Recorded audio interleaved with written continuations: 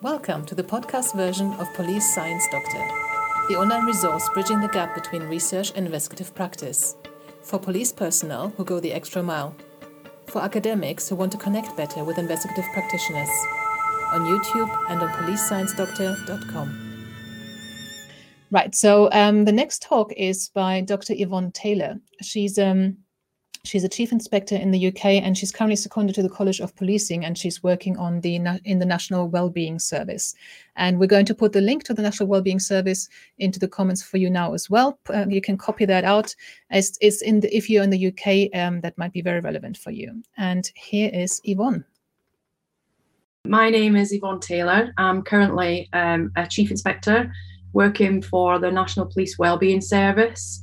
And I am leading on all things sleep and fatigue. It's a very new post. I've only been in role for 1 month, and I'm on secondment from West Yorkshire Police. I'd never really considered how I would deal with working shifts, preparing for them or coping with shift work. It wasn't really something that was discussed back then when I joined. There was no introduction on working shifts, no hints and tips. We just kind of got on with it.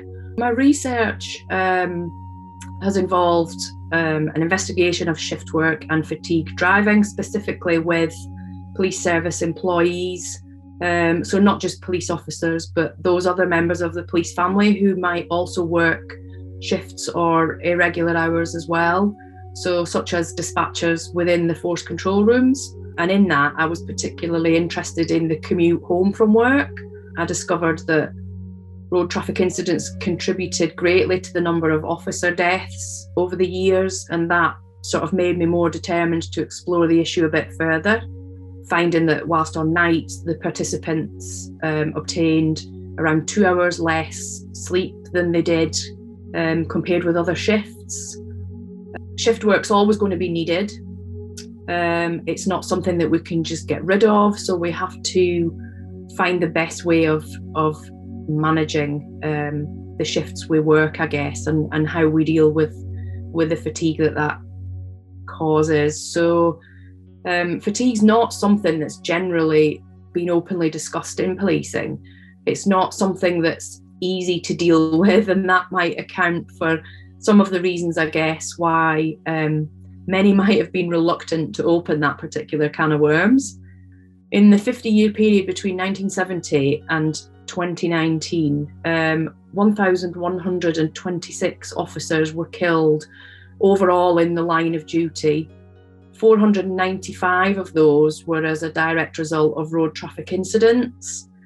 Only 37% of those were on-duty deaths, and the rest were whilst commuting, so 26% commuting to work and 37% commuting home from work.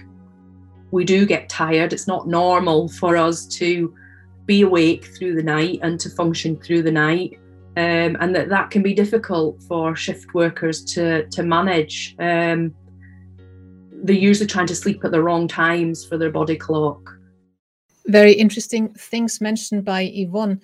Half of deaths of police officers are actually called in road traffic incidents, and the majority of those are commuting home from work, especially. So it's unnatural for us to be awake through the night, and yet officers have to do it, and then they have to be alert to drive back home. And then they have to try to sleep during the day. I can't sleep during the day unless I'm really sick. So I don't know how you guys do that. And people get 2 hours less sleep when working night shifts. So really, really dangerous. What do you think, Jenny? Yeah, totally. There are optimal conditions for sleeping. Doing it during the day, obviously, isn't it?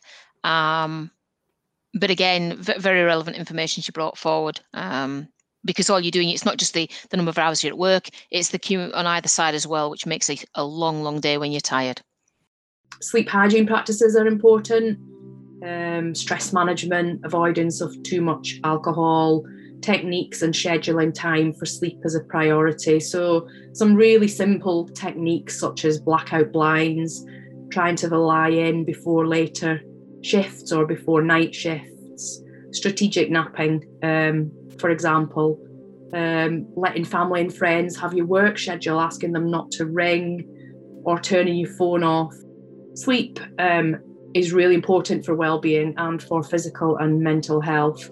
I think we all know that a good night's sleep seems to make everything seem a bit better and a bit brighter.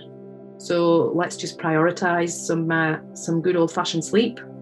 Some fairly recent research has shown that in order to get proper rest and recuperation, we do need to switch off fully from work.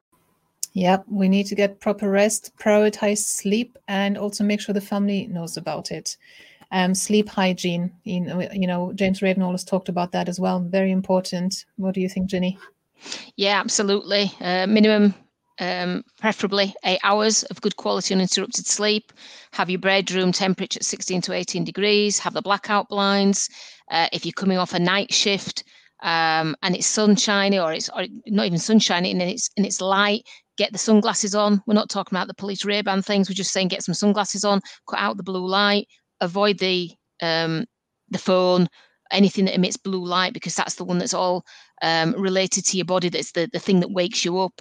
Try and get away from the noise. Sleep in a quiet part of the house. Have a word with the wife or your partner about taking the kids out, maybe even put the dog out to doggy daycare. And just like James suggested, try and avoid getting things delivered to the house. It's about trying to do the best that you can do to make sure that you get the best quality sleep you can. Thank you for listening. I hope you found this content useful. You can get access to each episode's transcript with key learning points, timestamps, and references if you get yourself onto my mailing list. Just go to the main website on policesciencedoctor.com, and on the bottom of each page you will find a sign-up form for notifications of new content. Just enter your first name, your preferred email address, and the type of organization you work for. You will not get any spam. This is just for me to let you know about new content and for you to get access to all the transcripts.